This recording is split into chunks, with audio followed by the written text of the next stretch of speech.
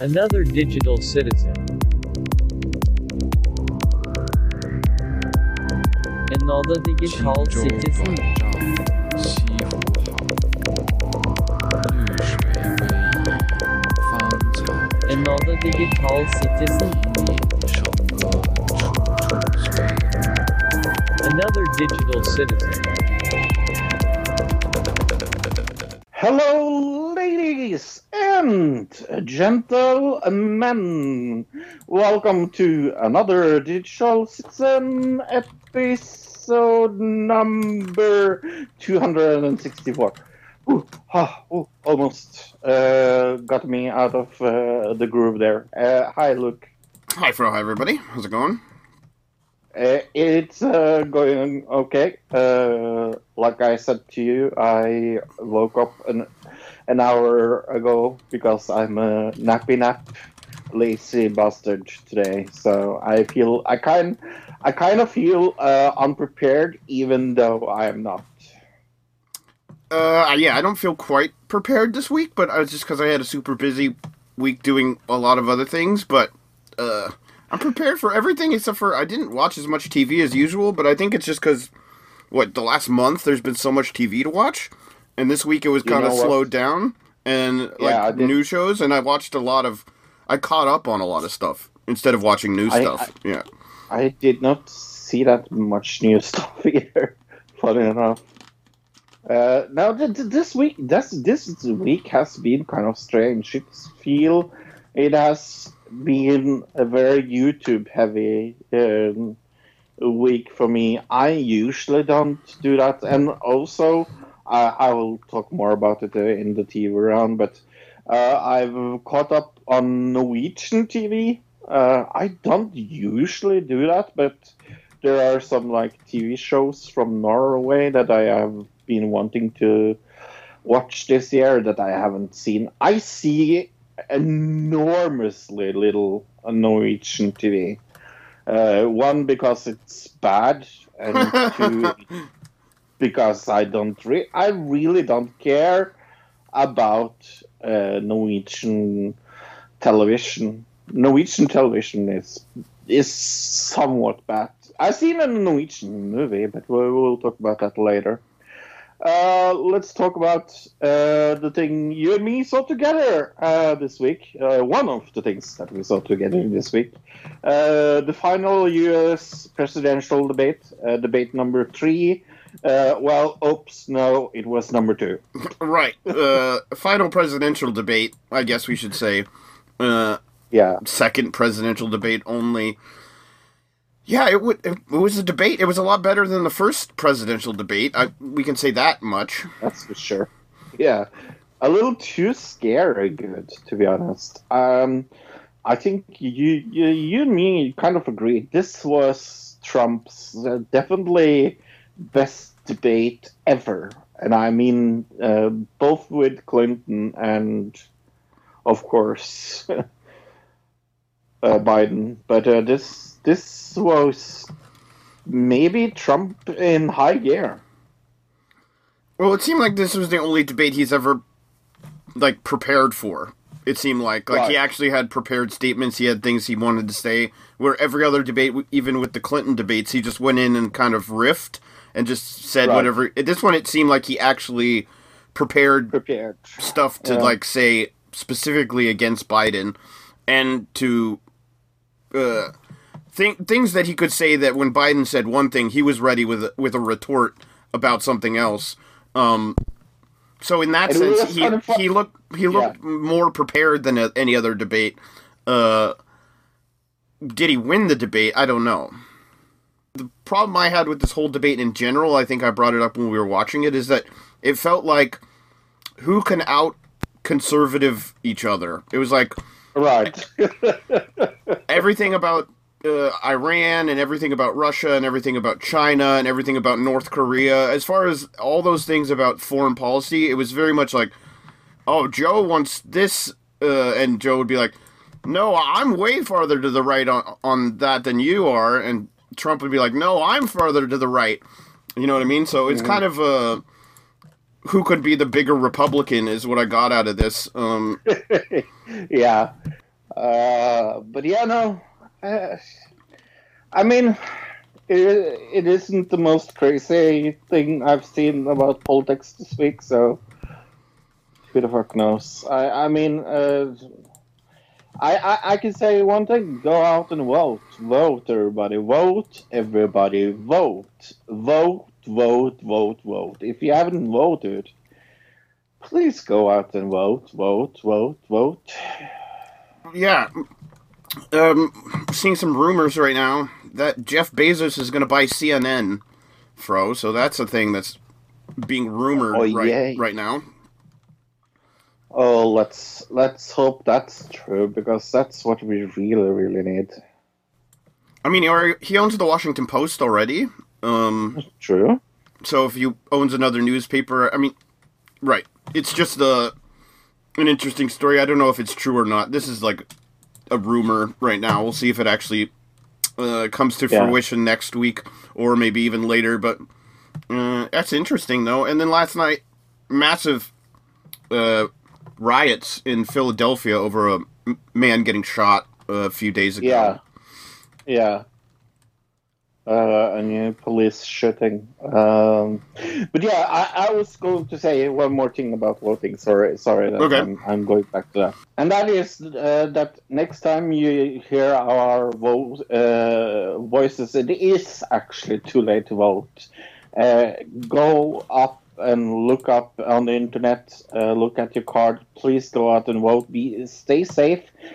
Take something around your mouth. Be safe. Keep the distance. Be corona safe.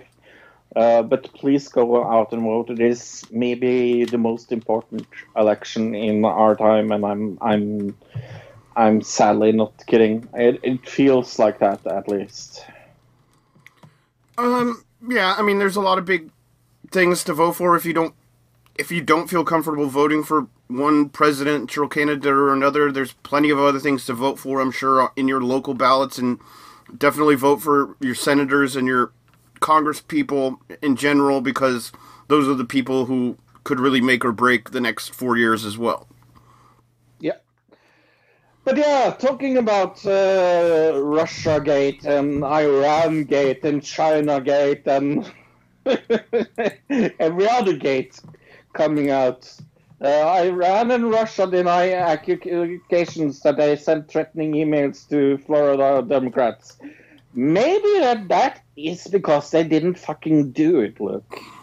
Iranian intelligence was responsible for recent campaign emails sent to intimidate Florida voters, the FBI announced last Wednesday, adding that Russia was also working to influence the election. Iran and Russia officials have denied these claims. The emails, which ominously instructed Democratic voters in Florida to switch to the Republican Party, purported to have come from the Proud Boys, a right-wing group in America. But the emails were actually spoofed and had been designed to incite social unrest and damage President Trump, said the Director of National Intelligence.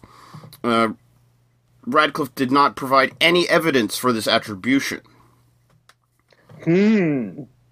Radcliffe also did not explain how the emails were going to damage Trump, because they were urging Democrats to switch to the Republican Party. So what? This is very, what is going on here? Oh, fucking hell. Many states, including Florida, make voter information, including their names and party affiliations, easily accessible. Both Iran and Russia had obtained some of this voter registration information. In the same news conference, FBI Director Christopher Wray said there was no way for Iran or Russia intelligence to change Americans' votes.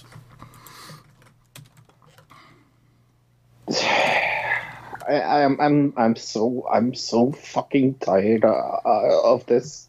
You have no fucking clue.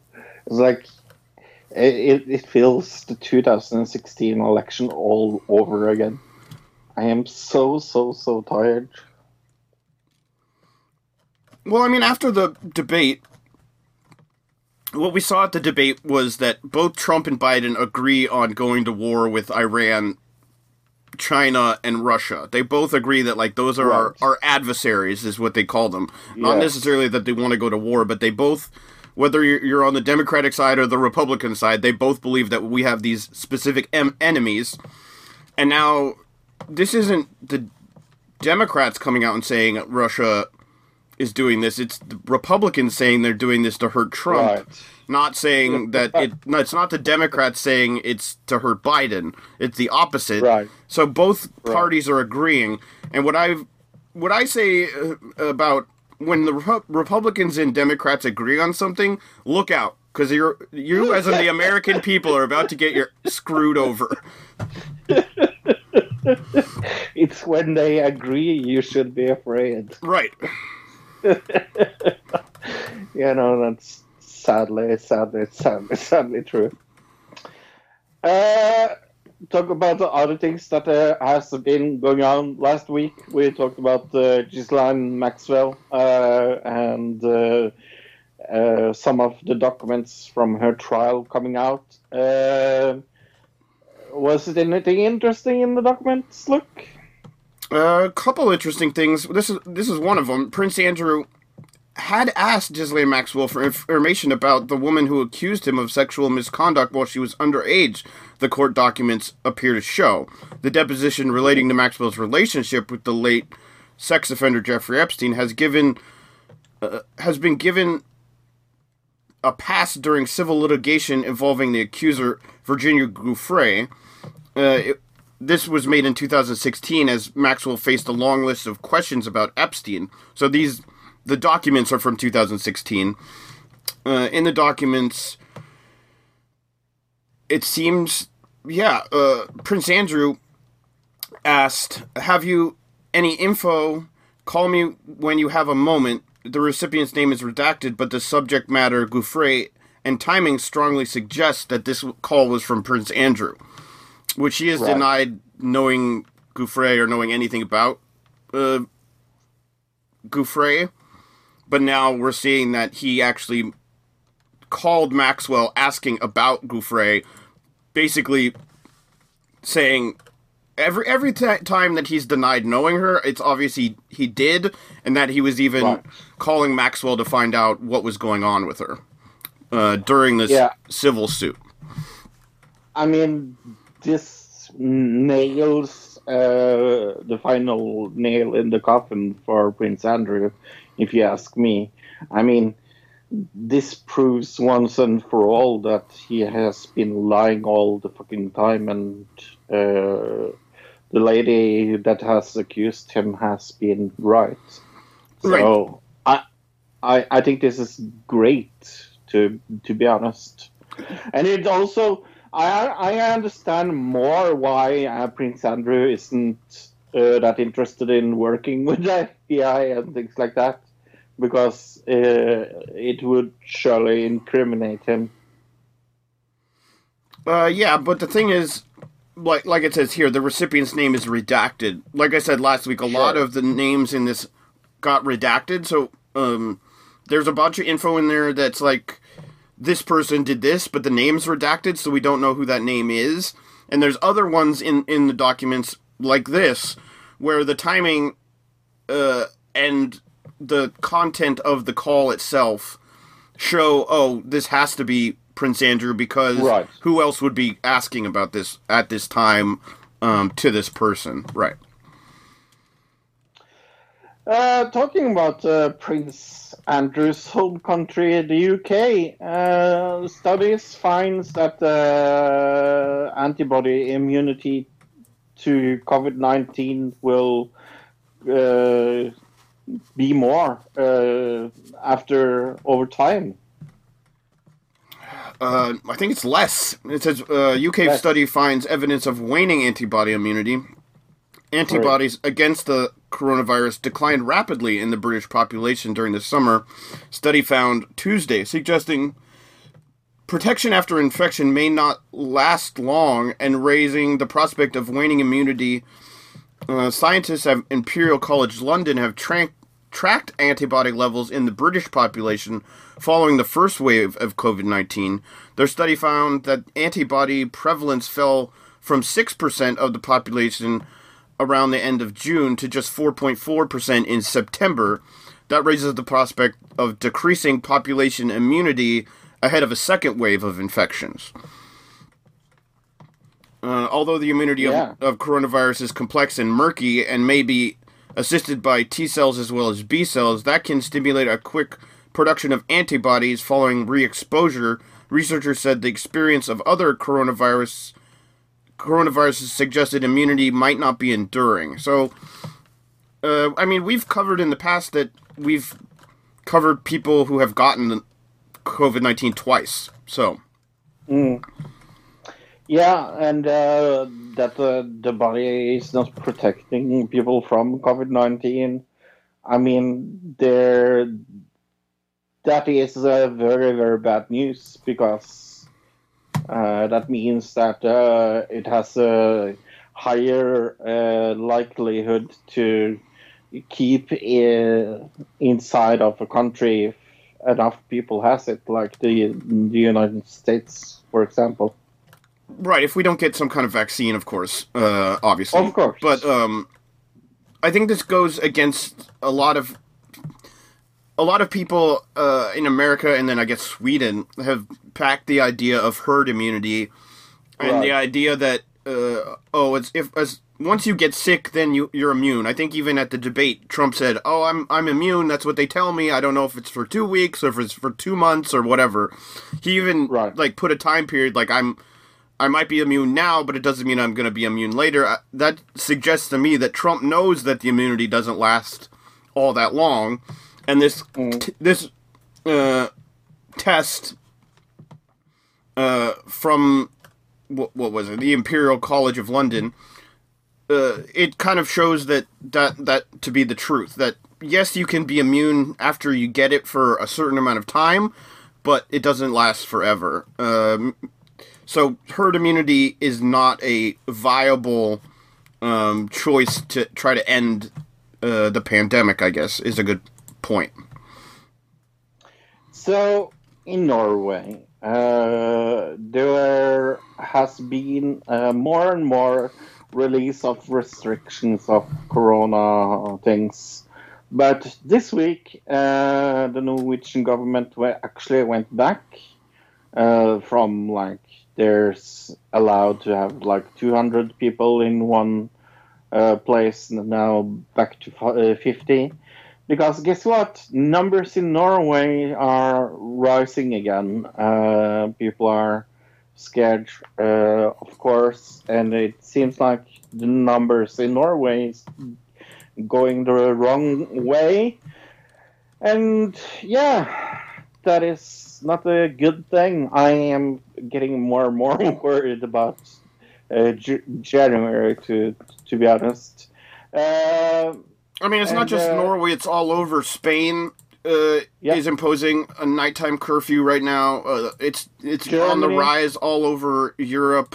America, it's definitely getting worse. They're calling it the third peak instead of the third wave, since we never left the first wave. It's like the third peak of the first wave in America.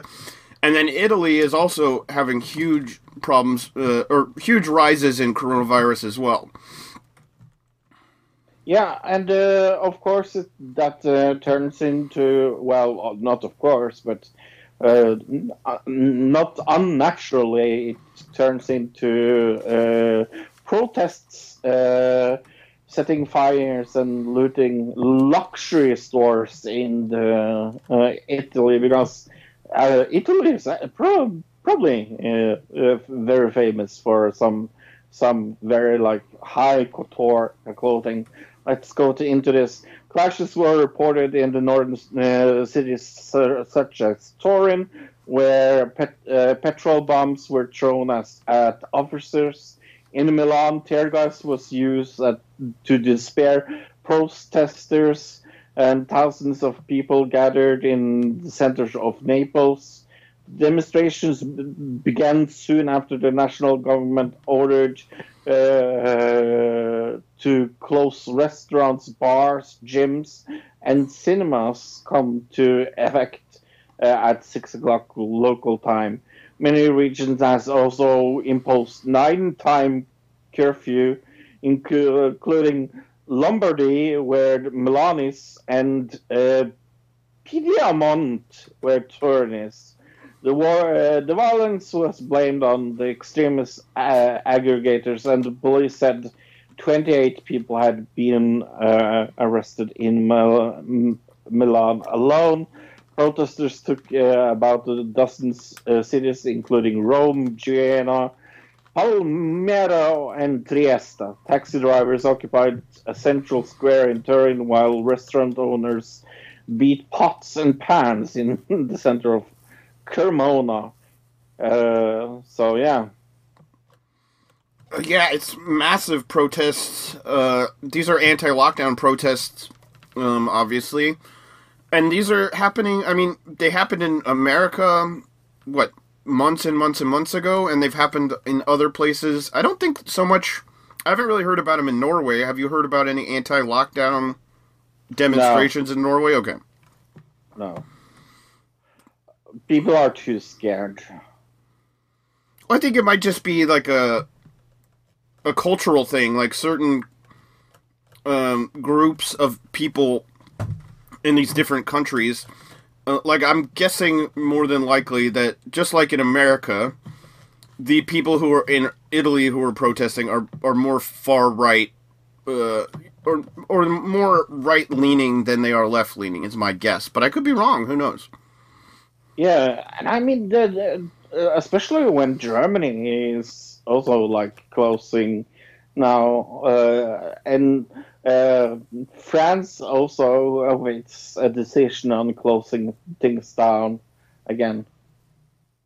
So in this article it says, it's a mix of far-right and far-left agitators, organized crime groups, and of course bored football hooligans who have sensed an opening to loot shops and clash with police. Yeah. Bored football hooligans. They're tired of not having a football game to destroy, so they're like, oh, Corona, okay, sure, that can be our new football. Yeah, football hooligans can be kind of terrifying, actually, if you've seen... Oh, yeah. Yeah, if you've seen pictures of what happens sometimes in those events. Yeah, I've been to a match where there were hooligans, so yeah. But yeah, so to turn completely around from one deadly thing to another deadly thing, because there are some murder hornets that have been destroyed in the US of A. Right, this is the first murder hornet nest found in Washington. Crews in Washington state worked Saturday to destroy the first nest of the so-called murder hornets discovered in the U.S. The state's agricultural department had spent weeks searching, trapping, and using dental floss to tie tracking devices to the giant hornets, which can deliver painful stings to people. The nest was found near the city of Blaine, next to the Canadian border, and is about the size of a basketball, the nest was, and contained about 100 to 200 hornets, according to the scientists.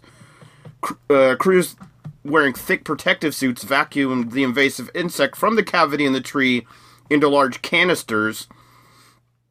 The tree was cut down to extract newborn hornets and learn if any queens had left the hive already. Scientists said the official suspect more nests may be in the area, and they will keep searching. Okay. I watched the internet today. They talked about this, and they talked about some botched experiments they had with using super glue. And when they had used super glue, the hornet was they spilled it on the wings, so the hornet couldn't even fly. And that was also why they used dental floss. Yeah, and I think a lot of people are like, oh, these are terrifying because they can sting you, and it's really painful sting. I mean, they say right. A certain number of them, if they sting you, it could kill you, especially if you were, like, allergic to something like that. But the real problem is that they're like an invasive species that could kill off a lot of bees, and bees are super important to pollination as far as like pollinating crops for vegetables and everything else. So it could be that's the real problem with these murder hornets, not necessarily that they're murder hornets. I don't remember what country it was. I in my mind it is maybe Australia that had a problem kind of like this with some locusts or something that was unnatural in their community, and they decided to set out another like species of frogs or something like that ate those kind of insects. But the problem became that they overpopulated again and killed all the normal frogs. Right. Yeah, there's been a lot of different things like that in the past. There's been a move to genetically modify mosquitoes so that they could overtake mosquitoes that could get different viruses that could move on to people. If you genetically modify the mosquito so that it'll live longer than the other mosquito and not be able to get, say, malaria, then you could put that into the system and it would live longer than the regular mosquitoes and kill them all off.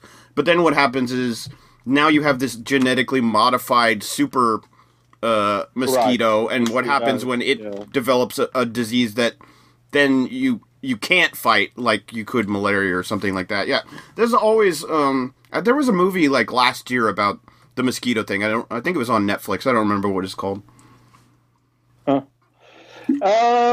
Hey, what would you steal to take down a Trump sign? I don't really care too much about signs on the road or whatever, but I never even really notice them, to be honest. But some people do, apparently. Apparently. Yeah, because Florida! Toot-toot! Finally! Florida again! I love Florida news. Florida man steals bulldozer to dig up Biden yard signs. A man stole a backhoe and rampaged across Central Florida town, destroying several front yards and multiple Biden-Harris campaign signs, according to the Haines City Police. James Blight, 26. 26, actually younger than I thought this guy was going to be. Yes. Something made me think he was going to be like 45, 50, somewhere in there. Yeah. He was arrested and charged Saturday with grand theft auto and trespassing, with additional charges possible in the future. Mike Ferguson, public officer for the the Haines City Police, said in an email Monday, Blight told police that he had been drinking whiskey all day and did not remember most of the day. He said he couldn't help. He said he couldn't help but hit the Joe Biden signs and acknowledged to taking down a fence in the process. Blight said he did not know how to operate the equipment. Wow. Ferguson said the investigators learned that Blight took out a private chain-link fence and several political signs. It's absurd that the grown man could think that he had the right to destroy someone else's property. Right. That was from the chief of police, so... You have to be pretty drunk not to fucking remember that you did that. I have a feeling that this doesn't have anything to do with the Biden signs at all. Right. Me as well. I think they just added that because it's like good for the headline and everything, but I almost think that this is all just a ploy by Florida to keep people from moving to Florida. They were like, we haven't had some crazy Florida guy in the news in like weeks, so send James out there to run over some stuff with a bulldozer so that people don't move here, because they haven't seen anything terrible about Florida in 2 weeks. Oh, that's funny. Yeah, no, I wonder if you're right about that, because you are actually quite right, because we haven't heard about like Florida in months. It's like finally there's a Florida story. It also just seems like this guy didn't even realize what he was doing, like, let alone that he was running over Biden-Harris signs. I think he was just... There just happened to be Biden-Harris signs there, and he was just totally blacked out drunk driving a backhoe, which apparently he didn't even know how to operate, but somehow did. Yeah, and that is maybe what surprises me the most, is like, he didn't know how to fucking drive it, and then he did drive it That's like some drunken master shit. Like, you don't know how to do something, and then you get really, really drunk, and all of a sudden you can just do it, like Neo from The Matrix, when they gets plugged in and they teach him how to do karate with the thing. All of a sudden you think you're like superhero, and then you're like, oh, I can fly. Hey, I don't want to be the problem. Do you want to be a problem? No, not really. Well, don't be the problem. Trond is going to tell the truth about that. This is Trond where Trond tells the truth. These are one of those days I'm going to repeat myself, because they're happening things who just prove what I already said 1,000 times. Go and vote. Yes. And you know why? Because... Oh shit, why do you have to even fucking explain you why? The Supreme Court today stopped early voting in Wisconsin. Yeah, Supreme Court did. Conservative judges stopped people from early voting by mail. Why? Yeah, guess fucking why. Because they don't want people to vote. They don't want Democrats to vote. And they don't want to lose their power. That's the funny thing about how conservatives does it. When they get power, they cheat the system. They make the system so nobody else can take their powers away, even if they win the election. Therefore, you have to vote. I didn't like Hillary. Never liked Hillary a lot, but she was the best candidate in 2016. A lot of people said, "Oh, that's the same thing." Yeah, no, it's not. It's not the same thing at all.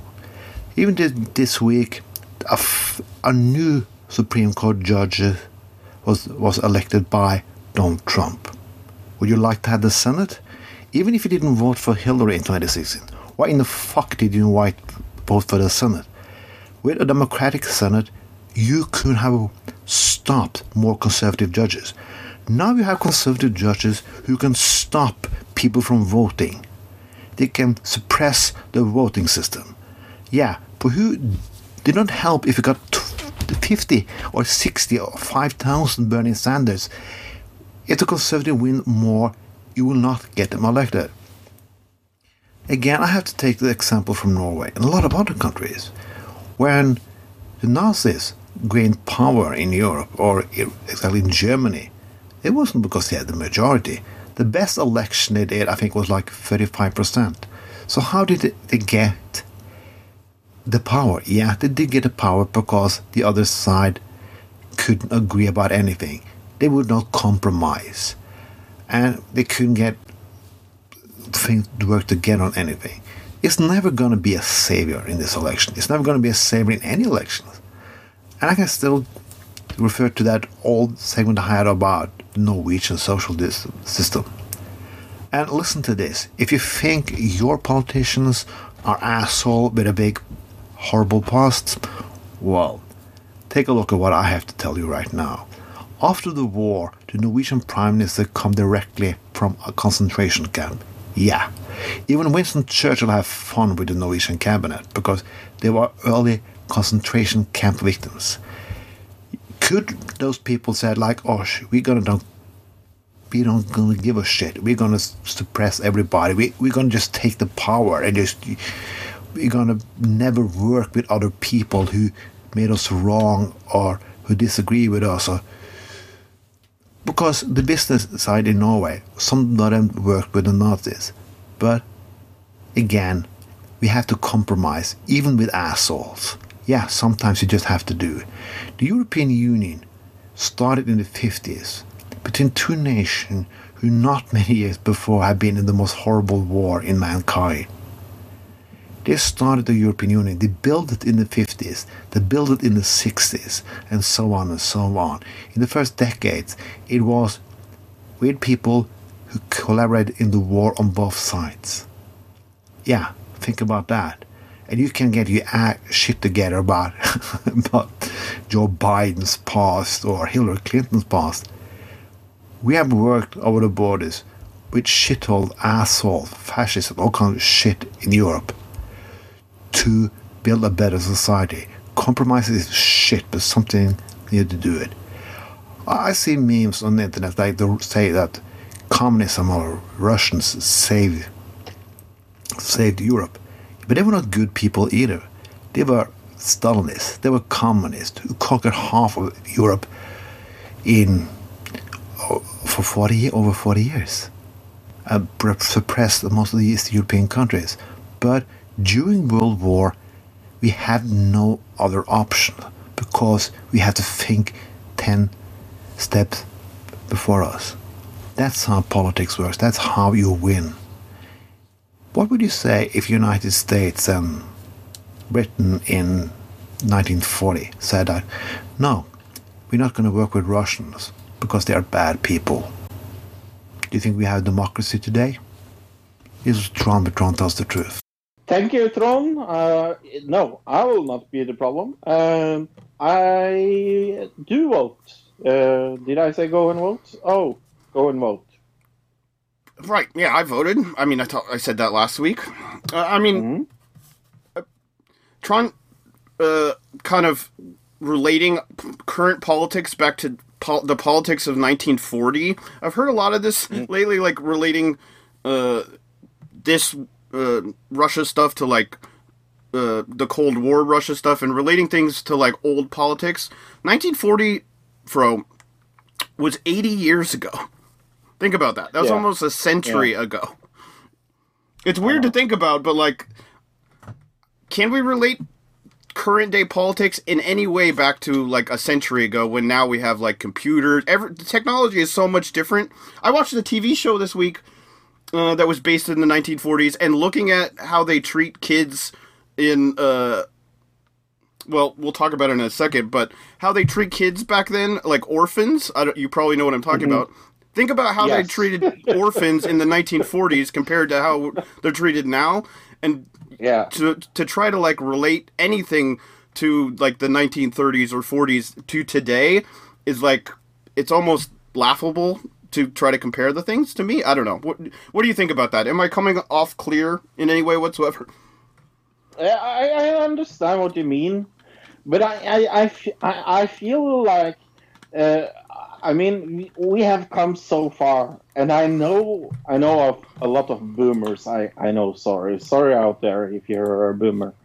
That's like, oh, everything was so good before everything was good. Like, and I see how far technology has gotten us and things like that. I do think there's things that was better back then that kind of we don't have now, but I don't want to live in the 40s.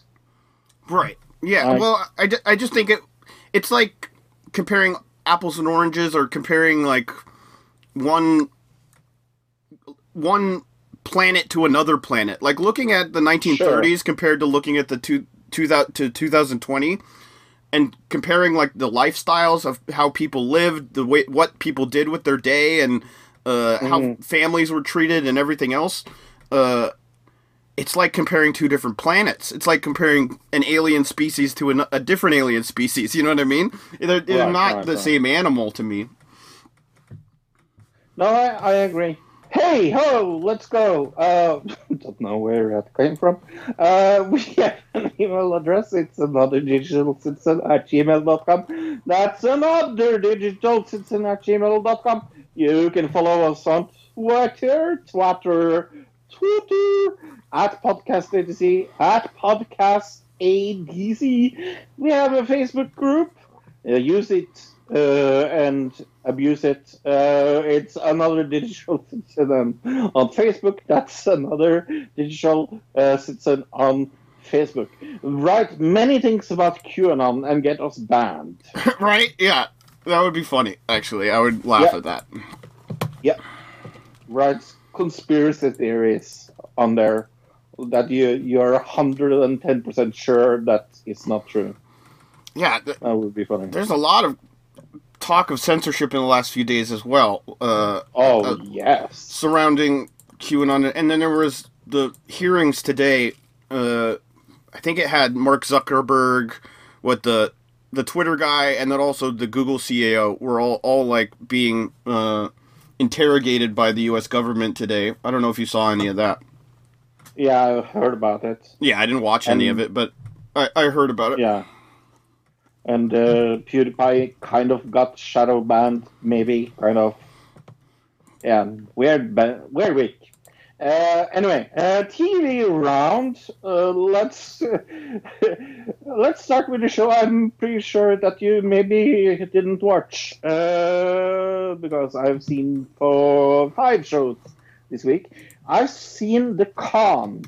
The Con. This is voiced by Whoopi Goldberg. It's a documentary show about people being conned. Okay. In different ways. I have seen 2 episodes. I like it. It's interesting. It's interesting stories about interesting human beings. Especially episode 1 was interesting. Episode 2 was so-so. But yeah, The Con with Whoopi Goldberg. So she does the narration of the show, or she's like a character? Yeah. Okay. I watched a lot of Big Brother this week to get caught up because tonight is the finale of U.S. Big Brother All Stars, I guess it's called. So I know you usually like to binge them, so get ready to do that, Fro. So far it's been a good season. They had to use, the All Stars because of COVID. They needed people that they didn't have to put through all the rigors of casting, because how were you going to do casting this year? So of course they just brought back All Stars to do a Big Brother season. But at the end of this last episode I watched, they did say they're doing casting for the next season of Big Brother, like an open casting. So I'm not really sure how they're going to do that with COVID, unless they're doing you know what I mean? How could they can't get a convention center open and have a bunch of people show up for a casting. That doesn't make any sense to me. I have no clue. I saw The Undoing. Did you see this? No. I think it was on HBO Max, right? Yes. Right. This is good. This is really, really, really, really good. First episode was definitely... It is very suspenseful. It is with Nicole Kidman and Hugh Grant from Notting Hill, and also prostitution. Mm-hmm. That up. For people that don't know. That was a long time ago, so probably a lot of people have forgotten. Yeah. I really, really like this. This is 9 out of 10. Oh, cool. Yeah. Well, I know you. Are you being biased anyway just because you love Nicole Kidman by any chance? Yes. Oh, okay. I saw The Connors. The Connors season 3, episode 1. This show is back without Roseanne, of course. Roseanne without Roseanne. Yes. I am being biased, yes. Yes. This first episode of The Connors, they were covering... it was all about COVID-19, and then their family being impacted by it. Like, they get not subpoena, what do they call it? Where somebody shows up at your house. Oh, gets served. Right. Yeah. And then their house payment is coming up, and both the girls lose their jobs, and they're both out in the job line trying to find work at this local plant. And then it turns out that they end up getting a job at the factory from the very first season of Roseanne, where Roseanne worked. Okay. If you remember the first season of Roseanne, when she worked at this factory. Yeah, in the first season of Roseanne, she worked in a factory with her sister, and it was all like Roseanne was all about her working at this factory and kind of her being a blue-collar worker, and it morphed into what we think of as Roseanne today, but this kind of brought it back to the first season, which I thought was kind of cool in a way, but also, why are they reminding us that Roseanne was in the show? But whatever. Overall, I'm going to give this first episode of the third season a 7. It was fun, but it's still just, a normal, silly American sitcom. Right, and that I will probably never watch. What should I go to next? Should I talk about some Norwegian television shows I've seen this week? Sure. You have, I think you've seen an episode of this. Starfight. I've at least shown you some video clips of it. It's celebrities, singing celebrities, most of them that are like singing things they usually can't sing. There is a new group every year. Okay.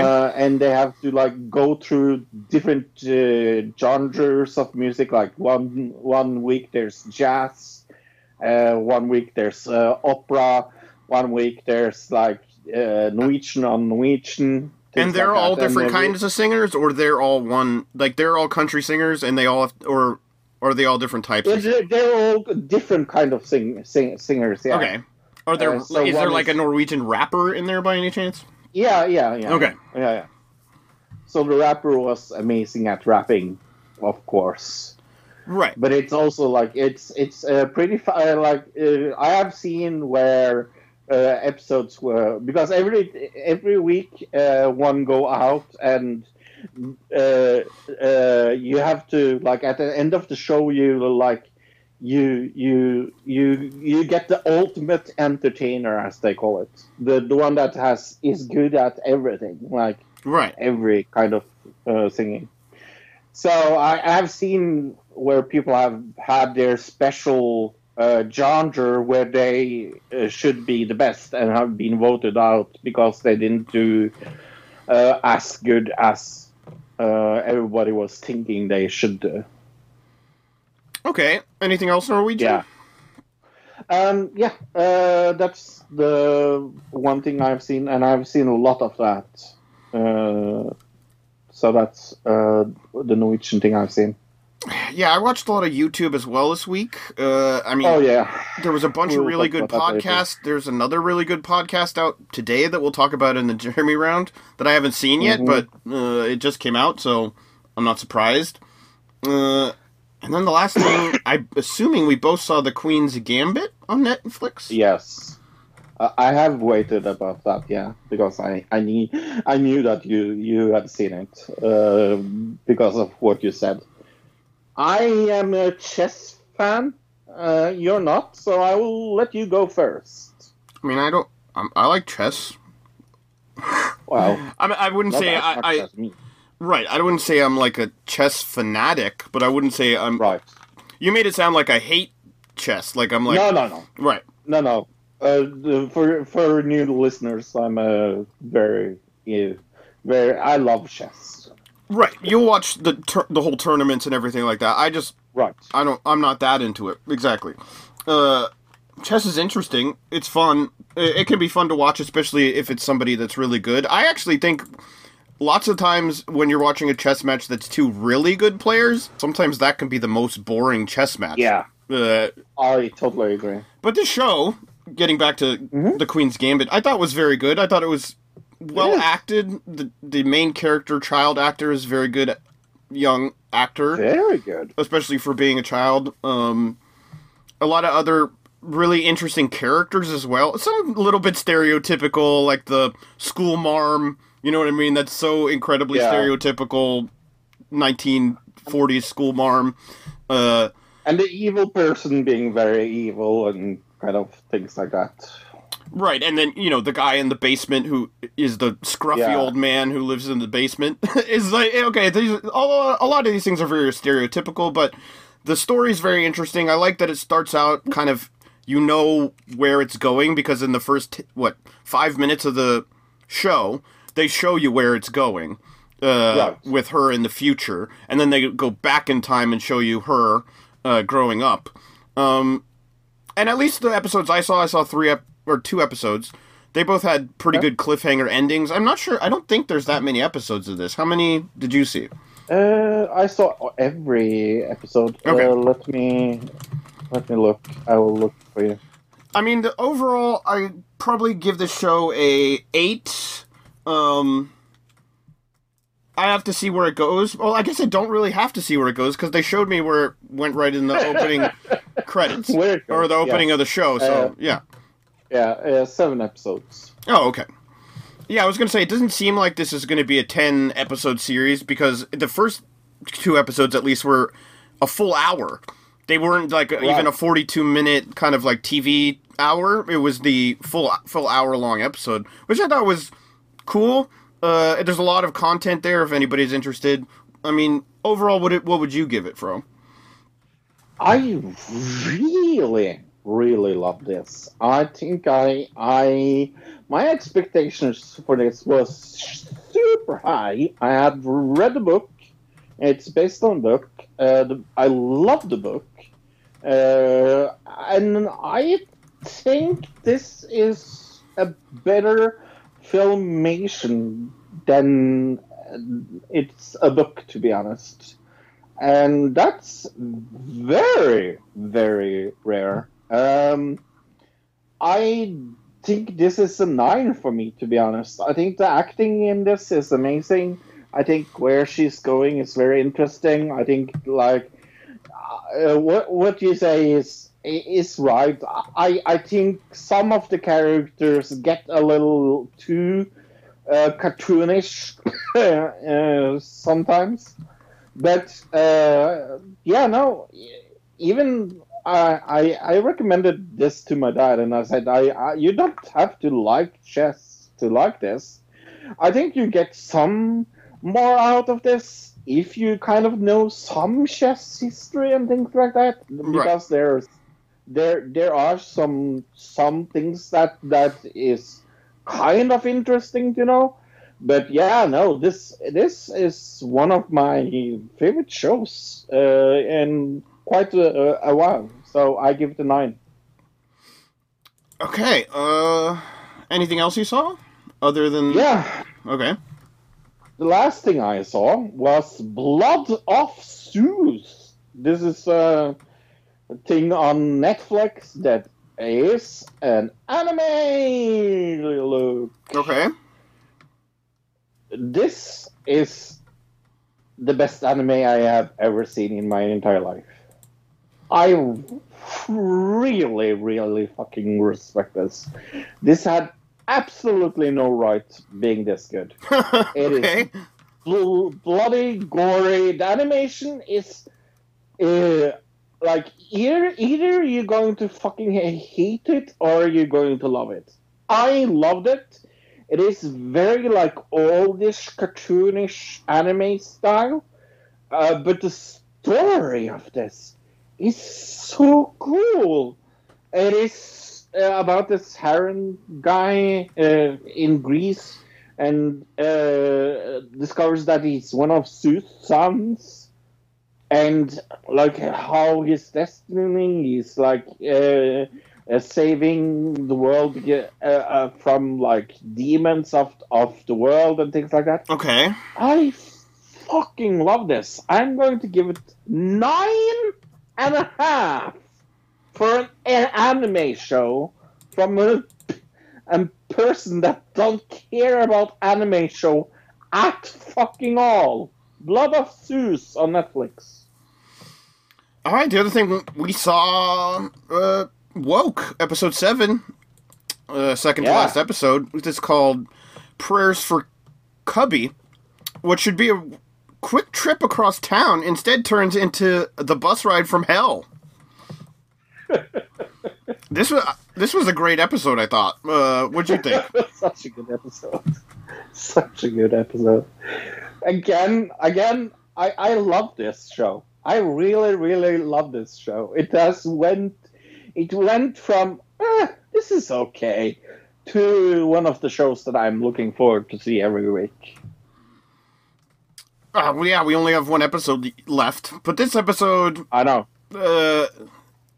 They're going across town in a bus, and there's a koala that escapes from the zoo, and they're not allowed to get out of the bus because they're in the part of the town where supposedly the police have seen this koala, and they're worried that it's dangerous and could hurt people, so everybody's stuck on the bus. And they realize the people they're stuck on this bus with are basically horrible people, right? Mm-hmm. Because I think the moral of this episode kind of was, on the bus there's this one homeless guy, and at the beginning, before he gets on the bus and he's asking for change, and then they get stuck on this bus, and everybody's giving money online to this koala, being like, oh, this cute koala, he needs our money to help him out so he can, what did they say? So we can feed him, right? But then there's this homeless guy in the back of the bus that nobody gave any change to when he got on the bus, right? That's kind of the moral of the story. Yeah. I showed you the koala prank, right? I don't know. Maybe from ITV. Where, oh yeah, you have. Yeah. Yes. And I kind of snickered because like I was so hoping they were going to go with a drop bear thing there, but no. But I really like this episode. Again, not as much cartoons as the other episodes.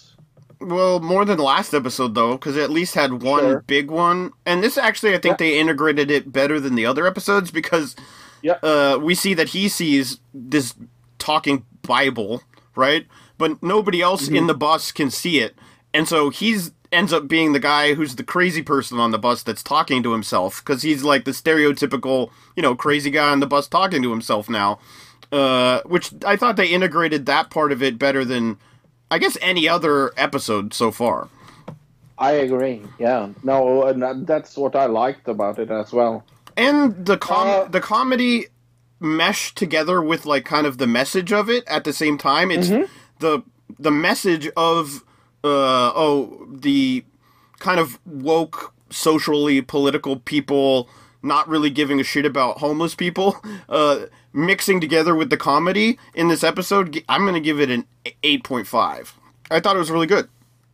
Yeah, I would give it an 8.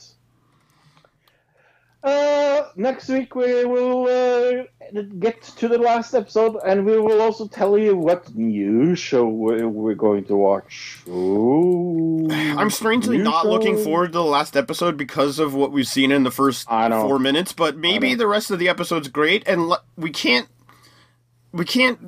deny that every episode has been better than the previous episode, so hopefully the last one continues that trend, and this is just a great show overall. Okay, Luke, let's talk about talking to aliens. Ashtar. Who's Ashtar? Ashtar is a name given to an extraterrestrial being, or a group of extraterrestrial beings, which a number of people have claimed to have channeled. George Van Tassel was likely the first to claim to receive an Ashtar message in 1952. Since then, many different claims about Ashtar have appeared in different contexts. Yeah. This is interesting because I have to be completely honest with you. I have never ever heard about this before this week. Before you said it was going to be a main topic. And when you started sending links to me, it got more and more and more interesting. Yes, it's very wild. The Ashtar movement is studied by academics as a prominent UFO religion. And it seems like it's not... From what I've seen in my research this week, it's not really, let's say, a cohesive religion, or it's not like centralized. No. Like it's all, like there's all these different groups that are following Ashtar, but none of them seem to like talk to each other, if that makes sense. Right. We'll definitely get into that when we go into like the website. I guess Van Tassel, it says here, as one of the founding fathers of the modern religious ufologies, Van Tassel also created arguably the prominent UFO group established in the U.S. in the late 1940s, early 1950s. Although not as influential or well-known today, this was called the Ministry of Universal Wisdom, which began in 1953, which evolved out of two previous groups he had organized at Giant Rock in 1940s. Organization, investigation, and encouraged the healing arts, but its prime focus was to collect and analyze UFO phenomena and interview contactees. Due to the radio and television interest, Van Tassel became a well-known promoter of contactees' experiences and somewhat of a celebrity in the 1950s.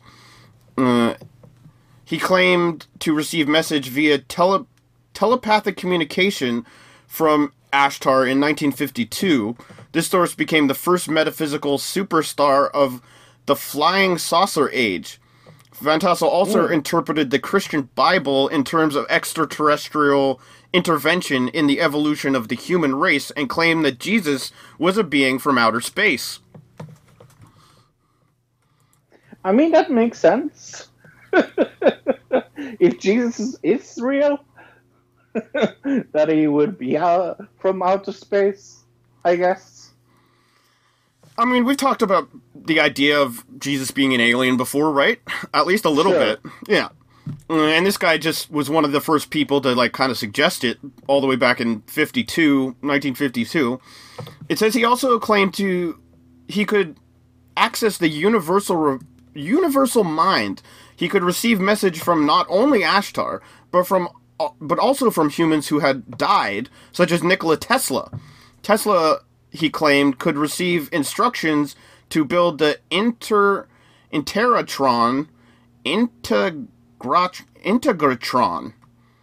machine, which could extend your lifespan and access knowledge from the past and the future.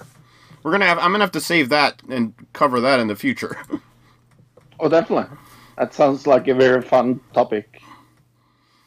Why don't you go into the Ashtar Command section down there? Sure. As the weekly channeling session at the Giant Rock continued through the early 1950s, the concept of an Ashtar Command was appropriated by using a number of prominent early contacts and channels based on the figure Ashtar, original promoted by Van Tassel. Robert Short, a.k.a. Bill Rose, editor of the 1950s UFO magazine Interplanetary News Digest. That sounds like a newspaper I wanted to read.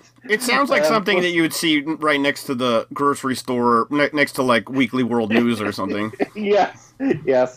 Was a member of Van Tassel's group. He began to popularize the message, but as Van Tassel did not agree that other Ashtar message was authentic, Short broke away and began his own group called Ashtar Command.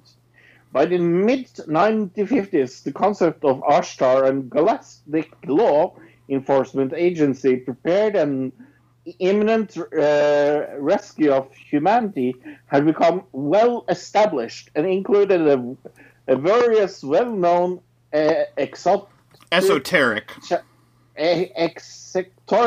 channeling of the era. For instance, Elus Molière predicted that the space fleet would arrive in the near future, and Adeline J. Brown claimed that the Flourish civilization existed on other planets in our solar system. That could be true.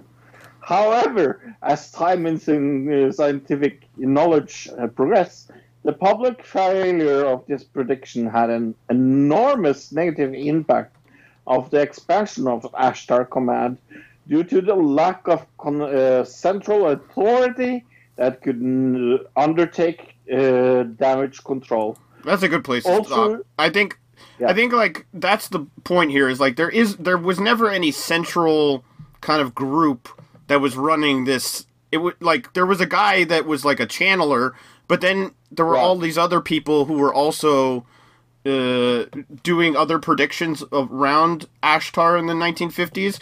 And then it says here, the Ashtar Command evolved into a movement that had no central authority for several decades up until the mid-1990s, and has been described as the common property of diffused New Age spiritualistic milieu. During this time, the teachers claiming to be channeling from the Ashtar varied immensely. Part of this movement metamorphosized into Guardian Action International and Guardian Activation International. Gruchlas, who refers to Ashtar Command as a worldwide network of several loosely organized groups, describes much of the Ashtar channeling as akin to cargo cults due to the blending of spiritual ascension with new alien technologies and ecologically harmless energies. Okay, so that's kind of what this whole group... I don't know what to call it. It's not really it's kind of a religion, but not really. Yeah. It's not really a group. It's not really because it's all these different people kind of under the same banner, I guess, right? Right. Yeah. So in 1971, a British radio talk show devoted to UFOs received a strange call-in claiming to originate from outer space, which some guests believed to be genuine. This turned out to be the prelude for the 1977 Southern Television broadcast interruption from a voice calling itself Virillion. Fro.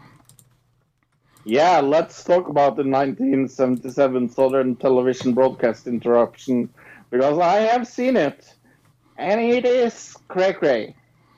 Well, let's play a little bit of it. I got the video right there if you want to play a little bit of it. I would love to play some of it, because it's a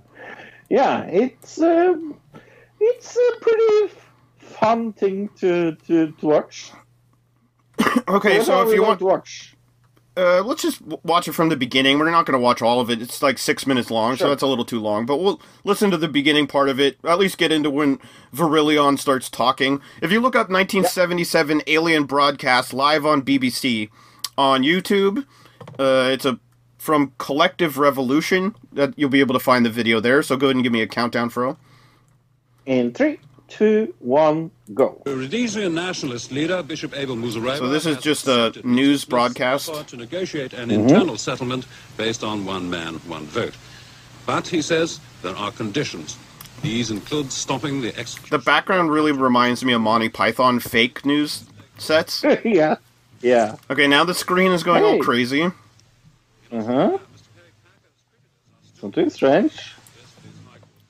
Like old school TV static if you'd have rabbit ears back in the day. This is the voice of Omar, representative of the Ashtar Galactic Command, speaking to you. For many years you have seen us as lights in the skies. We speak to you now. What is it saying, Lord? As we have done to your brothers and sisters all over this, your planet Earth. I don't want to talk over it too much. The destiny of your race and your world, so that you may communicate to your fellow. We're seeing like different images now on the screen other than the guy. It seems like there's like riot footage or something. Yeah. This is the human share and great awakening as the planet. The screen's going all crazy. Age of Aquarius. The new age can be a time of great peace and evolution for your race. When I first watched this, I was like, this is fake. But it isn't. That is what is the best about this. It's not fake, right? Yeah. Let's cut it up there. Okay. Yeah, like, if you were to just kind of you're just cruising around YouTube and you just happen to scroll across 1977 Alien broadcast live on BBC, and you watch this 6-minute video, you would go away from it probably going, that was silly. That was a silly fake YouTube video, right? Yeah, and it isn't fake. So go into the wiki of Southern Television Broadcast Interruption, Fro. Yeah, because this is what is so interesting about this, and I fucking did not. This is the part of this I did not know anything about, and It was a major broadcast interruption. It occurred 5:10 on November 1977 through the Hannington transistor of the Independent Broadcast Authority. And on Saturday, 26th, 1977, Southern TV's Andrew Gardner was presenting early evening news. At 7:10, the TV picture wobbled slightly, followed by a deep bass. The audio was replaced by a distorted voice, delivering a message for almost 6 minutes. The hoaxer claimed that to be a Verilion. Who knows if it was a hoax, because nobody never know. Woo. A representative of Ashtar Galactic Command. Reports of the incident vary. Some calling it the speaker Verilion or Gillian or other Astron. Could you talk me a little to the transcript of this, Luke? Yeah, it's pretty long, but it starts, "This is the voice of Verilion, a representative of Ashtar Galactic Command, speaking to you. For many years, you have seen us as lights in the sky. We speak to you now in peace and wisdom, and have done to your brothers and sisters all over your planet Earth. We come to warn you of the destiny of your race and your world, so that you may communicate to your fellow beings the course you must take to avoid disaster which threatens your world and the beings on our worlds around you. This is in order you may share in the great awakening as the planet passes into the new age of Aquarius."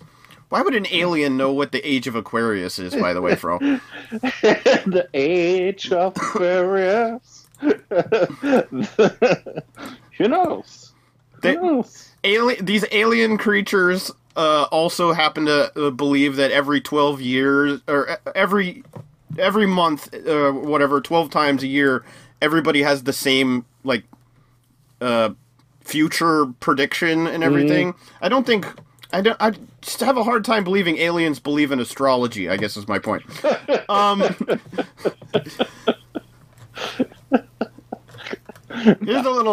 Here's the explanation from the Independent Broadcasting Authority. At the time, the Hannington UHF television transmitter was unusual in being one of the few main transmitters which rebroadcast an off-air signal received from another transmitter rather than being fed directly. As a consequence, it was open to signal intrusion, as even a relatively low-powered transmitter very close to the rebroadcast receiver could overwhelm its reception and the intended signal. The IBA stated to carry out a hoax like this would take a considerable amount of technical know-how, and the spokesman for Southern Television confirmed a hoaxer had jammed our transmitter in the wilds of North Hampshire by taking another transmitter very close to it.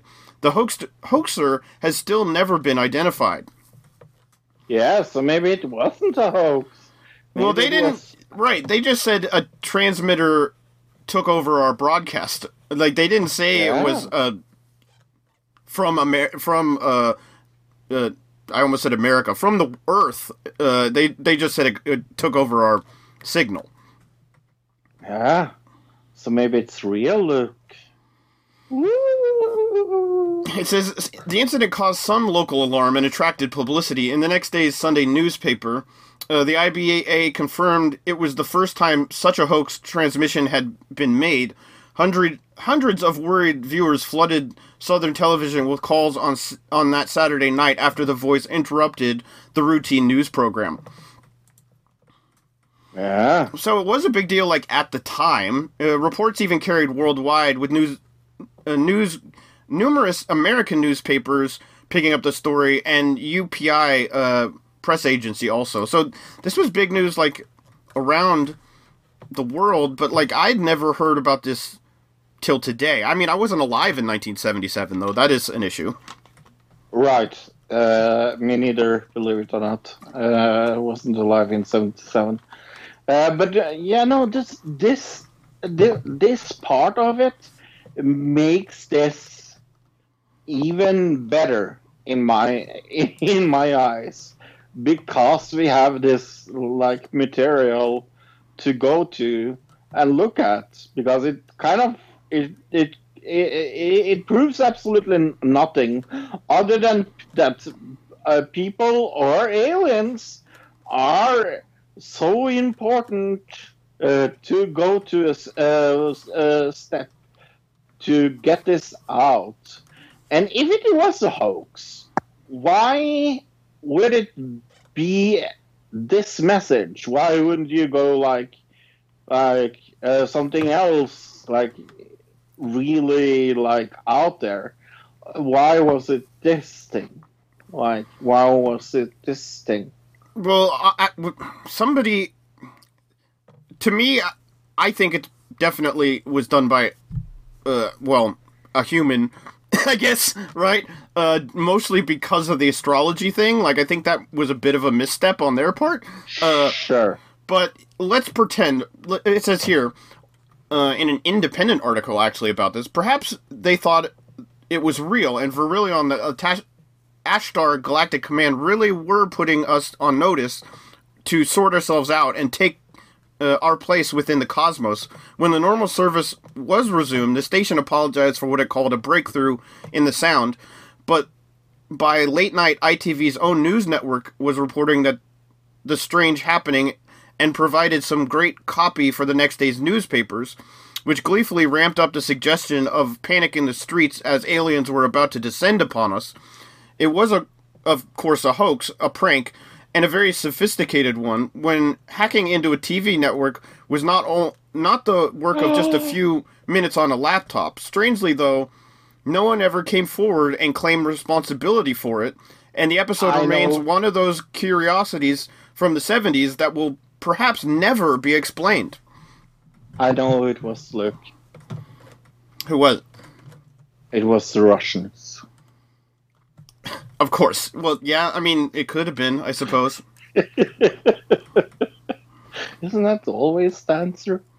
I mean, I think the thing is, you gotta remember that this is like, somebody would have had to have set up a specific radio transmitter in a specific area where they knew they could hijack this repeater signal, which is what this Southern Broadcasting Station was. Somebody went to great lengths to get this broadcast out there for some reason, and then never take credit for it. So, like you said, there is a problem with this religion, and that is that there is no centralized website out there. That's why you have found 4 websites instead of one website this time. Yeah, I mean, I went to, try to find, the main website for the religion, and there's just multiple, there's way more than 4. I just found the 4 that were, the most prevalent, or the ones that were still being updated. There were some that hadn't been updated in a really long time, obviously. But these are, the main ones. Ashtar Command Crew .net? Yes, .net. If you want to go there. Yeah. It's a fairly okay website. It doesn't look like it's from the 90s like a lot of these ones are. It's got the tribe blog. Do you know what it looks like, Luke? What? It looks like the Scientology website. It does, at least the banner at the top has a very Scientology vibe to it. It's got links to blogs, forums, different groups, YouTube video links, not a lot there really to go over. So let's go to the second one. Why don't you go? Well, let's see. AshtarOnTheRoad.com from. Okay, let's go to that. I have everyone up in one link here, so I'm clipping to different ones. This is Ashtar. I'm Ashtar, Supreme Commander of the Galactic Federation. We have millions of ships from all over the galaxy. We are united under the banner of love. We are angels, master of light, coming to peace and understandable love. Joy, sorry. Our current mission is to assist Mother Gaia, including you, and all of her kingdoms to shift into the fifth dimension and long-awaited golden age. Does that sound like something we talked about before with somebody named Von Galt? We are working with Sanada, Saint Germain, and the entire company of Ascended Masters from your planet. Okay. So, yeah, that there's a bunch of other random stuff in here. There's different YouTube links. Yeah, one of the things that I wanted to say that they have a 2020 Terra and Rama report. So this is pretty updated. Yeah, like I said, I picked the ones that it was created in 2004 if you look at the bottom, but it has been updated in 2020. Yeah. Right. Let's see. Let's go to number 3, which is, what is this?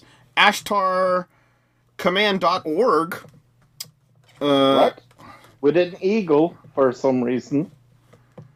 Yeah, well, that's just like a scrolling those are different, like, pictures. They're just random pictures, it seems like. Of skies that looks like a UFO. And it's very hard to read font because it's blue on very light blue. Something that I would never do because it's incredibly hard to write. So click on My Guides, Fro. Yeah. All right, so Alexandria's Guides, Lord Sananda, yeah, and Ashtar Commanders. Okay, we got a guy who looks suspiciously like White Jesus, named Lord Sananda. But it also he's the Christ teacher for the earth. He looks a lot like Jesus, Fro. Mm-hmm. But this isn't even a picture; it's like a painting of some type. And then we have this other painting of Commander Ashtar, who looks like, I don't know, an extra from a 1950s sci-fi movie. Commander Quarton looks strangely like an angel, maybe out of some biblical painting. It looks. Do you know who it looks like? It is 110% the same picture of Angel Moroni that came to Joseph Smith. Yeah, I was thinking it looks like a picture out of like some children's book about Christmas, and this would be like the angel, you know what I mean, in the background. Star Essenia, and she definitely looks like an extra from a 1950s movie. Maybe like the alien princess who the guy ends up marrying. This would be her. Oh, by the way, Commander Quarton is Ashtar Commander, Quadrant Commander, Arts and Communication, Fro. So. Mm-hmm. And then you have Commander Solak. That kind of looks like Joseph Smith mixed with a Western Union guy. Okay. And then Echinarial, who is just a bunch of clouds. Yep. And is, of course, the Ashtar Command Quadrant Commander of Business and Economics. Okay. Let's go to the last website. Number 4 is AshtarCommand.com. This is my favorite website. This is a weird website. Do you know why? Yeah. The pictures. Oh, the pictures of this. Yeah, but if you Oh. scroll over the picture, like each I know. thing is like a different Each link. It's actually different very well put link. together website, surprisingly enough. That's why I Yes. saved it for last. Like the airplane is the Ashtar Command blog, and this very strange looking child with a handlebar mustache, who's a man, who's got a man's face. It's a different. Oh, it's not. That link is broken apparently. Okay. But yeah, you sent me some videos of this as well, and I mean, people are taking this serious. I have heard Ashtar songs this week. That was fun. A lot of Ashtar songs. Yeah, out there. there is a band that's just called Ashtar Command. I don't know if if it's like making fun of it, or are they actually part of the group, or they believe in it, or what. But yeah. I know. So look, where on the crazy scale does this come? I mean, it's pretty out there. I really like the part about the TV station hacking. Yes. That really like bumps this thing up for me. I think I'm going to give it an 8, though. It's not 7.5. Yeah, I agree, 7.5, because it's almost an 8, but I agree, if it wasn't for the TV interference, it would probably get a lower score. I think you'd be surprised how much of this stuff is centralized, it seems, on Pinterest, Fro. Movie news. Let's talk about the movie that you and me watched this week. Borat 2. I'm going to call it that because the other title is too long. Yeah, Borat lawsuit over Holocaust survivor interview is dismissed by Georgia judge. The Georgia judge has rejected a lawsuit filed by the daughter of a Holocaust survivor who alleged that her mother was tricked into appearing in the Borat sequel. The daughter of Judith Evans withdrew the lawsuit after a Fulton County, Georgia judge refused to issue an injunction, said Russell Smith, who represented Amazon in the case. The lawsuit was dismissed unconditionally, they said in a statement. The lawsuit is over. Sacha Baron Cohen was deeply grateful for the opportunity to work with Judith Evans, whose compassion and courage as a Holocaust survivor has touched the hearts of millions. Okay. Yeah, so let's talk about that movie right away, I guess. Right, on Amazon Prime, obviously. That's why Amazon lawyer was taking this case. Yes. What did you think about this movie? It was very funny. Very topical of like the political age we're in currently as far as American political climate. It was loosely based on the first Borat movie where he's Borat and he's going to America, but other than that, it was all original jokes and everything like that. It didn't feel recycled in any way, if that makes sense, Fro. It didn't feel like it was recycled from the first movie. The character who plays his daughter is pretty fun as far as I think she does a good job tricking people into the interviews she does with them just as good as he does. What do you think about that? Yeah, no, I think she was definitely the breakout star of this because I have never ever heard about her before. She's a Bulgarian film star. Like, I would never ever heard about her before this. So Sure, yeah. no. I think that's why he wanted to use her as well, is because nobody had ever seen her and they don't know who she is, Right. that she's an actress. And of course we got to see the part where they were in Washington and they went to the anti-lockdown protest in Washington with a bunch of the Proud Boys and everything else. And he did the song that we had seen got leaked on the internet, months ago. And that part was interesting, but the part right before it was even more interesting because he lived with these two guys for like days in character as Borat. which I don't know how these guys had never seen the first movie, right? How did they find these guys? Right. Well, some people has lived under the rock. We know of somebody that hadn't heard of the Me Too movement, so...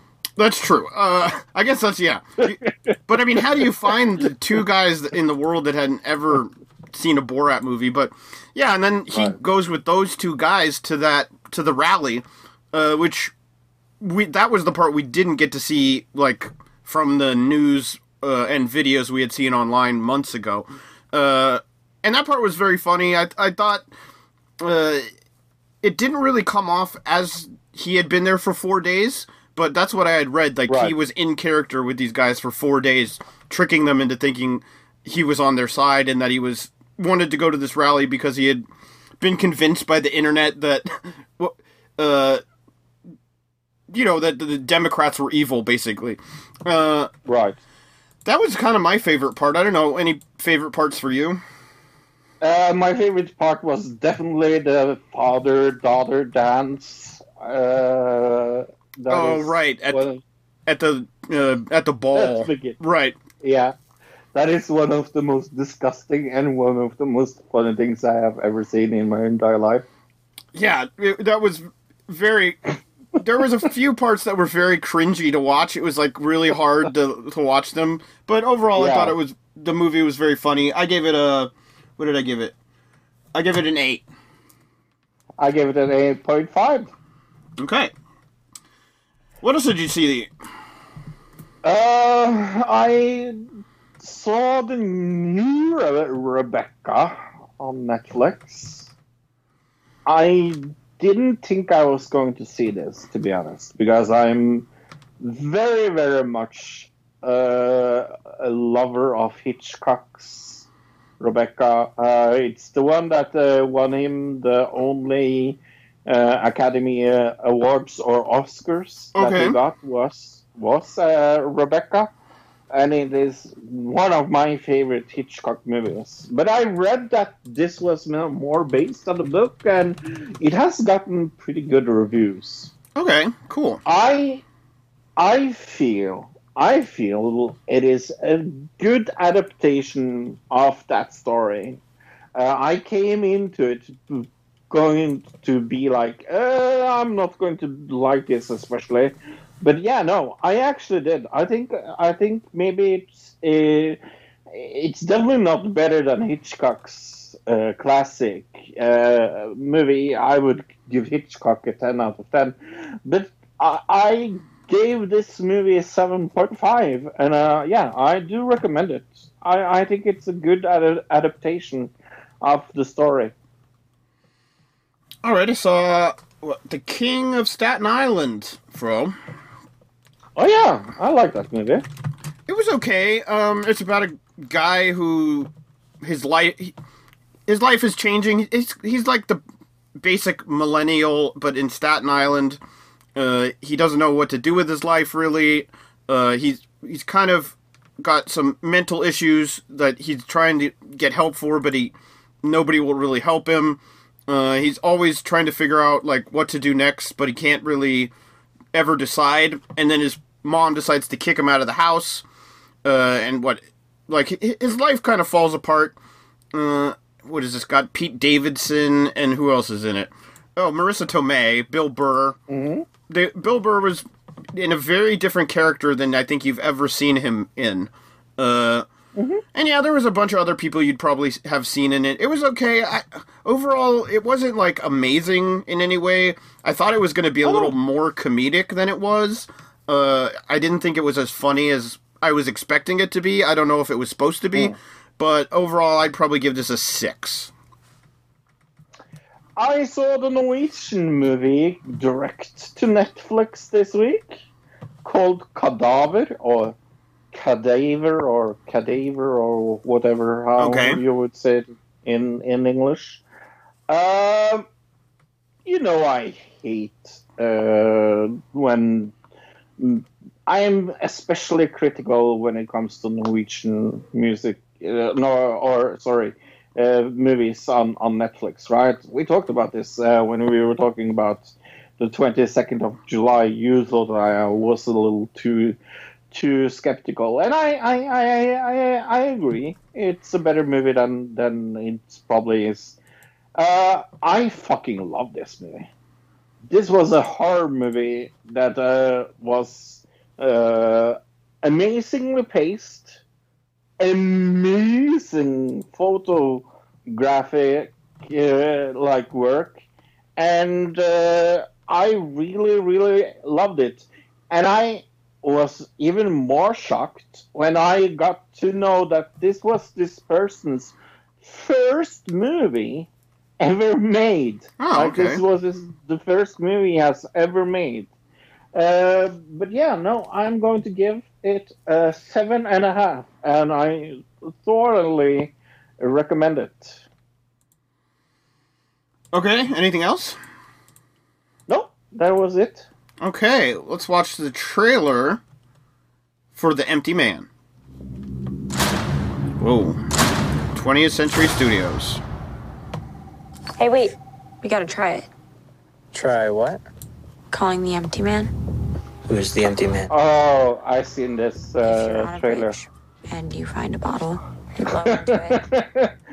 Do you know Think what about movie the this reminds me of? What? Oh, come on, Mandy. How old are you? My favorite horror movie of First night all you hear it. time. What is the it second called? night, you The see Other it. Man? The And on the third night? Hollow Man? Well, on The the third night, he finds it. Hollow Man was Yeah. a movie. I remember not that one. He finds The it. Bye Bye Man. that. Okay. Yes, You can hear him, can't you? one of my least favorite horror Swirling his movies way of into all your time. thoughts. Where is this kid from? Stranger Things, yes? And his message is I contagious. think so. It's like the world's loudest trailer for some reason. Yeah. It's very generic. Very filled with like jump scares. I don't like that.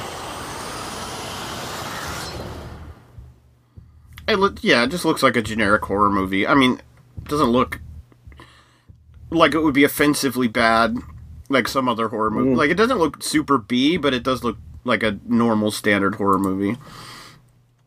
So what is this Oscar-nominated movie all about, Luke?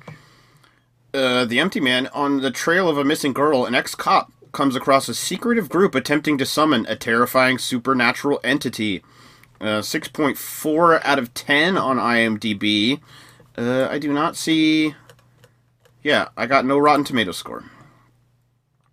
Well, I went to Google. Ah, yes! The Empty Man! What a film! This is, of course, your classic supernatural horror movie. But it's also so much more than that. Ironically, this movie is anything but empty. It's filled with fright, sights, jumps, and even a few little laughs. Believe me, the only thing that would be empty after this movie is your lungs from all the acceleration of your experience. This is definitely a movie worth catching COVID for. What? Yep, that's what it says here. There was only one negative experience with the film. That the title is just too misleading. It stated above the movie that it was anything but even empty. But I hope the sequel will be called The Full Man 2, and then Even Fuller Man 3, etc., etc., etc. Despite the drawback, this movie definitely is a fiver banger on the Greg Turkin scale. Never heard of that. Of course, scale. my favorite scale. And I believe it is a popcorn classic, just the time for Halloween. I will also throw a small pillowcase at you if you take to the theater after the movie is over. You can fill it with the case of the leftover popcorn and treat yourself from the floor. 5 bags. What? Okay, that was random. Yep. On the Facebook, That's my happy thing. Anton Kuliak says he recommends this movie, saying, captivating, scary, mysterious. I love this show, considering it was the first film I watched in the theater since COVID-19 hit the world with its deadly wind. Every scene of The Empty Man is meaningful, story is believable, and scares are blood-chilling. Actors are great, main characters do a great job telling their stories. I'll watch it again, just give me a little time to cool off. Highly recommend. But Jessica Bremer does not recommend this movie, saying, bizarre movie, it was okay until about the last 30. Also, this movie is way too long. I know during the pandemic we're desperate to get back to a form of normalcy, but it looks like it's the same old with horror movie directors making the same long, drawn-out, boring flicks. This movie was predictable, and it clocked at 2 hours and 15 minutes when it should be cut down to a swell 90 minutes, and still would have sucked. Maybe it isn't the virus that keeps the movie theaters. It's the mess like this that is destroying the planet. Yeah, okay. Yeah. Other movies that came out last weekend, After We Collide, Tessa finds herself struggling with her complicated relationship with Hardin. She faces a dilemma that could change their lives forever. Let's see, 5.2 out of 10 on IMDb, 11% on Rotten Tomatoes. Wow, okay. Starring Hero Tiffin, Josephine Langford, Dylan Sprouse. You know who that is? No. It's one of the twins from that Nickelodeon show. Zach and Cody. Oh, it's one of the Zach. It's Zach or Cody. I'm not really sure which one. Right. Coming Home Again, Korean drama, and it's directed by Wayne Wang, starring Justin Choi. It's based on the 1995 New Yorker essay by Shang-Rae Lee, who co-wrote the screenplay. It premiered as a part of the 2019 Toronto International Film Festival. There are no fucking scores for it has 89% on Rotten Tomatoes, based on 9 reviews with an average of 7.75 out of 10. Synchronic. When a New Orleans paramedic and longtime best friend Steve and Dennis are called to a series of bizarre and gruesome accidents, they chalk it up to a mysterious new drug found at the scene. But after Dennis's oldest daughter disappears, Steve stumbles upon a terrifying truth about the supposed psychedelic that will challenge everything he knows about reality and the flow of time itself. Wasn't there a 90s movie that was this exact thing? But it was like a headset where you could see somebody murdering somebody. What was that? I can't remember what that movie was called, but let's see, starring Jamie Dornan, Anthony Mackie, Allison Lonrides. Okay. Dose. Okay. 82% on Rotten Tomatoes, 6.7 out of 10 on IMDb. Also coming out, Bang Bang! 5 reckless teens find themselves in a life or death struggle after robbing a supermarket. Directed by Nicholas Joseph Connor, has Jordan Knapp, Nicole Fell, and Lucas Mogerly. Has absolutely no score. Yeah, nobody has seen this movie, apparently. Okay. Bang Bang! audibletrial.com/another digital citizen. Go get a free trial of Audible for 30 days and get a free audiobook. Cancel the 30-day trial at any point if you don't want it, and keep the free book. It helps us out. Get you a free book. Win-win. Win. Read a book, motherfucker, read a book. That is true. Next week we will talk of news. I think maybe we will talk about the election, maybe. Kind of. Maybe. Right, next week is the election, isn't it? No? No. Yes? It is. Yes, it is. Okay. It's on Tuesday. Right. I so lost track of the weeks in the last 2 weeks. Like, my brain is totally scrambled with time in the last 2 weeks. So. I'm going to guess that I will be even more tired because I'm going to definitely be up watching a lot of news coverage that night. We will talk about Vogue episode 8, the final episode of Vogue. That will be interesting, and we will also tell you what we will cover next. We will have another digital review of Fatal. Is it? I think it's Fatale, like Femme Fatale. Right. And then we'll have the main topic of Operation Gladio. What is Operation Gladio? It was a operation codename for clandestine operations of armed resistance that was planned by the Western Union and subsequently by NATO. Mm-hmm. Okay. Jeremy Corner. Jesus Christ, I have seen so much on YouTube, it's not even funny. Let's start with Kanye West. Right. Probably the biggest thing. I mean, last week we talked about how we thought it was going to be canceled, and somehow they figured out a way to make it happen. Kanye West's interview on the Joe Rogan podcast. I thought it would get a lot more coverage in mainstream media here in America, but really it seemed to be blacked out from mainstream media. But the guy clearly is living in his own fantasy world. La La Land. Right. Yeah. I mean, I have never heard 3 hours of gibberish that I have heard from Kanye West. One thing I like that Joe Rogan did in this episode was let Kanye West talk, because holy fuck, that man can't follow a line of thought.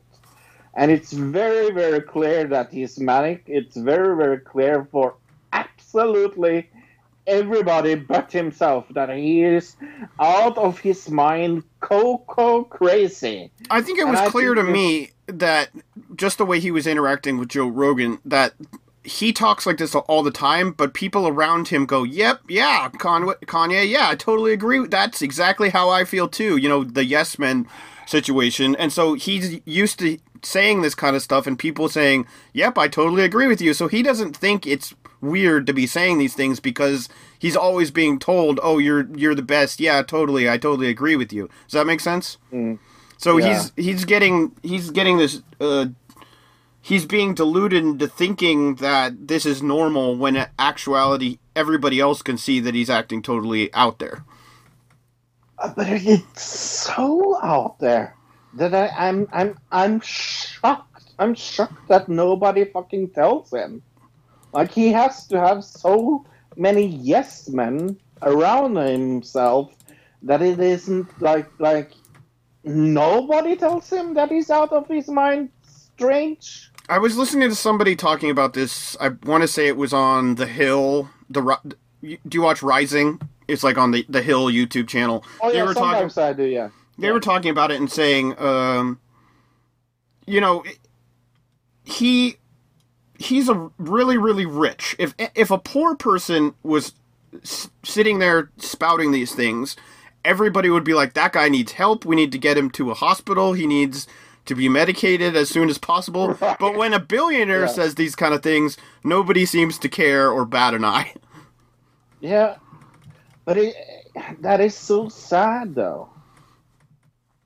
Isn't that sad? I just think it's the classism of America is like, that's, you can act totally out there and do all these crazy things as long as you have the money to back it up, I suppose. Yeah. But I'm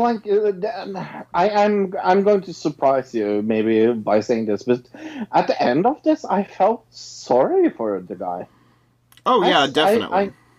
I genuinely felt sorry for Kanye West after the interview, because it's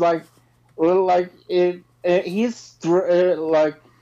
sentence is a little like, yeah, popcorn smells a little like Earth. I love giraffes, and I have a picture of the moon on my bookcase, and I think that was important for Donald Trump. Like, this is like a sentence that he Well, I mean, I think could have said. one of the things, the biggest thing at least that I've seen people talking about is that he said that God has chosen him to lead the free world is what he said. He's been chosen by God to be the leader of the free world, which that is beyond delusions of grandeur. It is just plain delusional. And he also kind of, I think, Joe Rogan tried to get him to talk about running for president or whatever, but he's off on this whole other thing about God, and God needs to be brought back into our lives to fix the problems. Like, if we just have the church back in everybody's life, then all the problems in the world will be fixed, is kind of how he sees things. So he's also coming from this very, like, Christian delusional place where, you know what I mean? So that's adding into all of his delusion as well, with this religious delusion of, like, oh, God's gonna save us from all this stuff. And then at one point he even says, I'm not terrified of anything but God. God terrifies me, is what he said. And that's like, it's not a good way of looking at the world. Yeah, and I thought to myself, oh, that is episode 1554. I'm sure episode 1555 will be much more normal. Well, I was fucking wrong, because guess who's back? Back again, Alex Jones and the comedian Tim Dillon. Holy fucking God, this is interesting. Alex Jones. Just as delusional as Kanye West.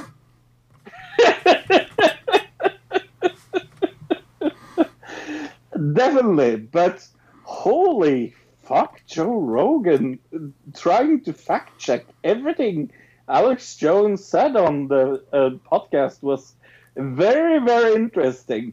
I think he has been asked by Spotify to fact check everything Alex Jones says. I was surprised. I'm surprised that Spotify even let him put. I mean, I'm sure he didn't double check with Spotify to say, "Hey, can I have Alex Jones on?"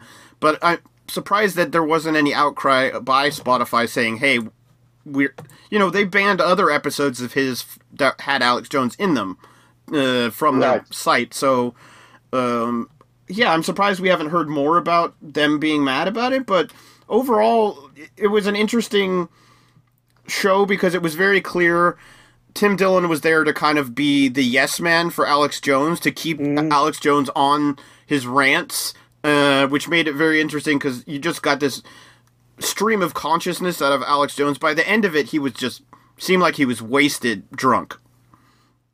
Oh, like, he was definitely red nose drunk. Yeah. Oh yeah. No, he was not sober when he came in there, and they talked about that. Also, they announced that they will do a special show for Election Day, and Alex Jones will be there. As well as Kyle Kulinski, who's like a YouTube commentator who I follow, who's very, very good. So that should be an interesting show. He came out and said, I didn't know about this. Kyle Kulinski came out like, Alex Jones is going to be there? Really? Well, I think what happened is they just set it up right there as they were doing the show. So Kyle Kulinski had already been in talks with Joe Rogan for probably a month or months or whatever to do it, and then that got added at the last minute. But knowing Kyle Kulinski, it's not like Alex Jones. They said Alex Jones is going to be on there for a minute, not he's going to be on there the whole show. By the way, like he's just going to pop in, probably telephone, Skype, or whatever, Zoom call, something like that. Is my guess is what's going to happen there. And then today, he just released a podcast with Glenn Greenwald, who's the guy who released all the Snowden documents originally, and he's a huge proponent of anti-Russiagate hysteria. So I'm interested in hearing what he has to say about Russiagate, or if Joe even questions him about it, or what happens with that. That guy's always got interesting things to talk about. It seems like Joe Rogan is just stacking the shows lately. I think he's trying to make it as interesting as possible before he leaves YouTube, so people feel enticed to go over there. That's what I think. Talking about the election, Epic Rap Battles of History came out with a rap, Donald Trump versus Joe Biden. Did you watch this? No, I never watch those. I don't even follow that channel, really. I liked it. Very much fun. I liked it very much. Very funny. I like those channel.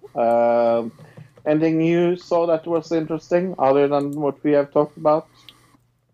Boxmack Halloween special. Yep. Not as good as some of the previous years, but I understand why they didn't have...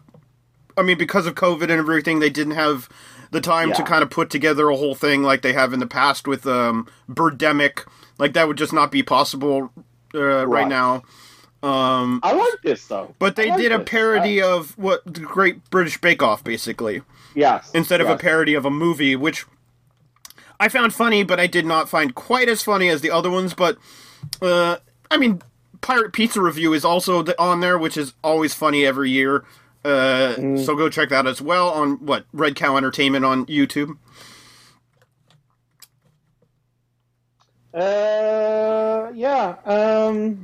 I actually have watched some UFC this week because Khabib, very long, hard last name, Nurmagomedov had his 29-0 fight this week, and after he won, he retired. Okay. But that was very good fight. I haven't seen UFC in so long. It's been forever since I watched any UFC, so...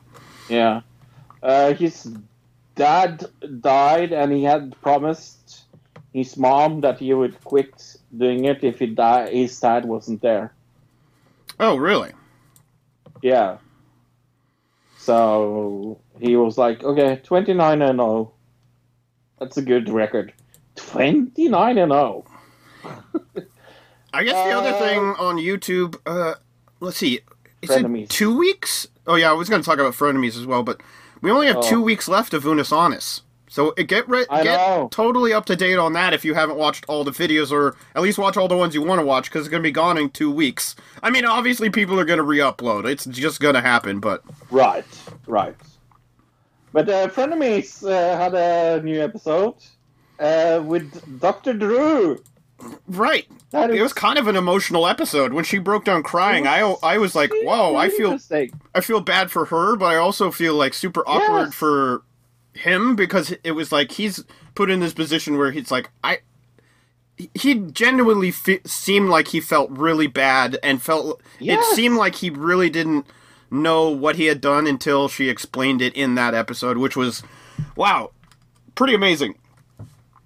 One of the best things I have seen in a long time. Like, I really, really, really like that. Yeah, what I like about the Frenemies podcast, as opposed to their H3 podcast, is that it's a podcast. Where the H3 show is more like a television show, because you have to watch it. Where the Frenemies podcast, you can just listen to it with headphones and not have to see the video, and it still comes... Like, everything still is clear as to what's happening and everything like that, where their main show, they always play videos and stuff all the time that they don't really describe what it is or where to find it or things like that. That's a problem for a podcast, but nowadays, what is a podcast anymore, really? And what is a TV show? And what is a movie? I don't even know what these things mean anymore, because they're movie TV shows now, where it's just like, it's a running series of movies, right? And there's TV shows that are better quality than films, and podcasts are no longer podcasts, they're videos. Everything's gone nuts, but yeah. Did you hear about the new James Bond movie? Both that Netflix and Amazon had tried to buy it. Oh, no, I didn't hear that. Oh yeah, no, they both tried to buy it from them, and they were like, nope, we want it in the movies. If it ever gets into movies, right? Right. Yeah. I mean, I have to tell. I mean, I'm so bummed by this because we have talked about it before, and I haven't talked about it, but my Dune is now moved, and I am so sad about that. I'm pretty sure we talked about this on the show in the past, but yeah. Did we? Yeah. Okay. I'm pretty sure. I mean, we talk a lot, so it could have been, but I'm pretty sure we talked about it on the show. Okay. Anything else? I can't really think of anything right now. Nope, I got nothing. Oh, there's a Belle Delphine interview on the Cold Ones podcast YouTube channel, by the way. Yes, I saw that. I haven't watched it yet, but it's out there. Yeah. Okay. My name is Fro. My name is Luke. Goodbye, everybody. Goodbye, everybody. Vote. Goodbye, citizen.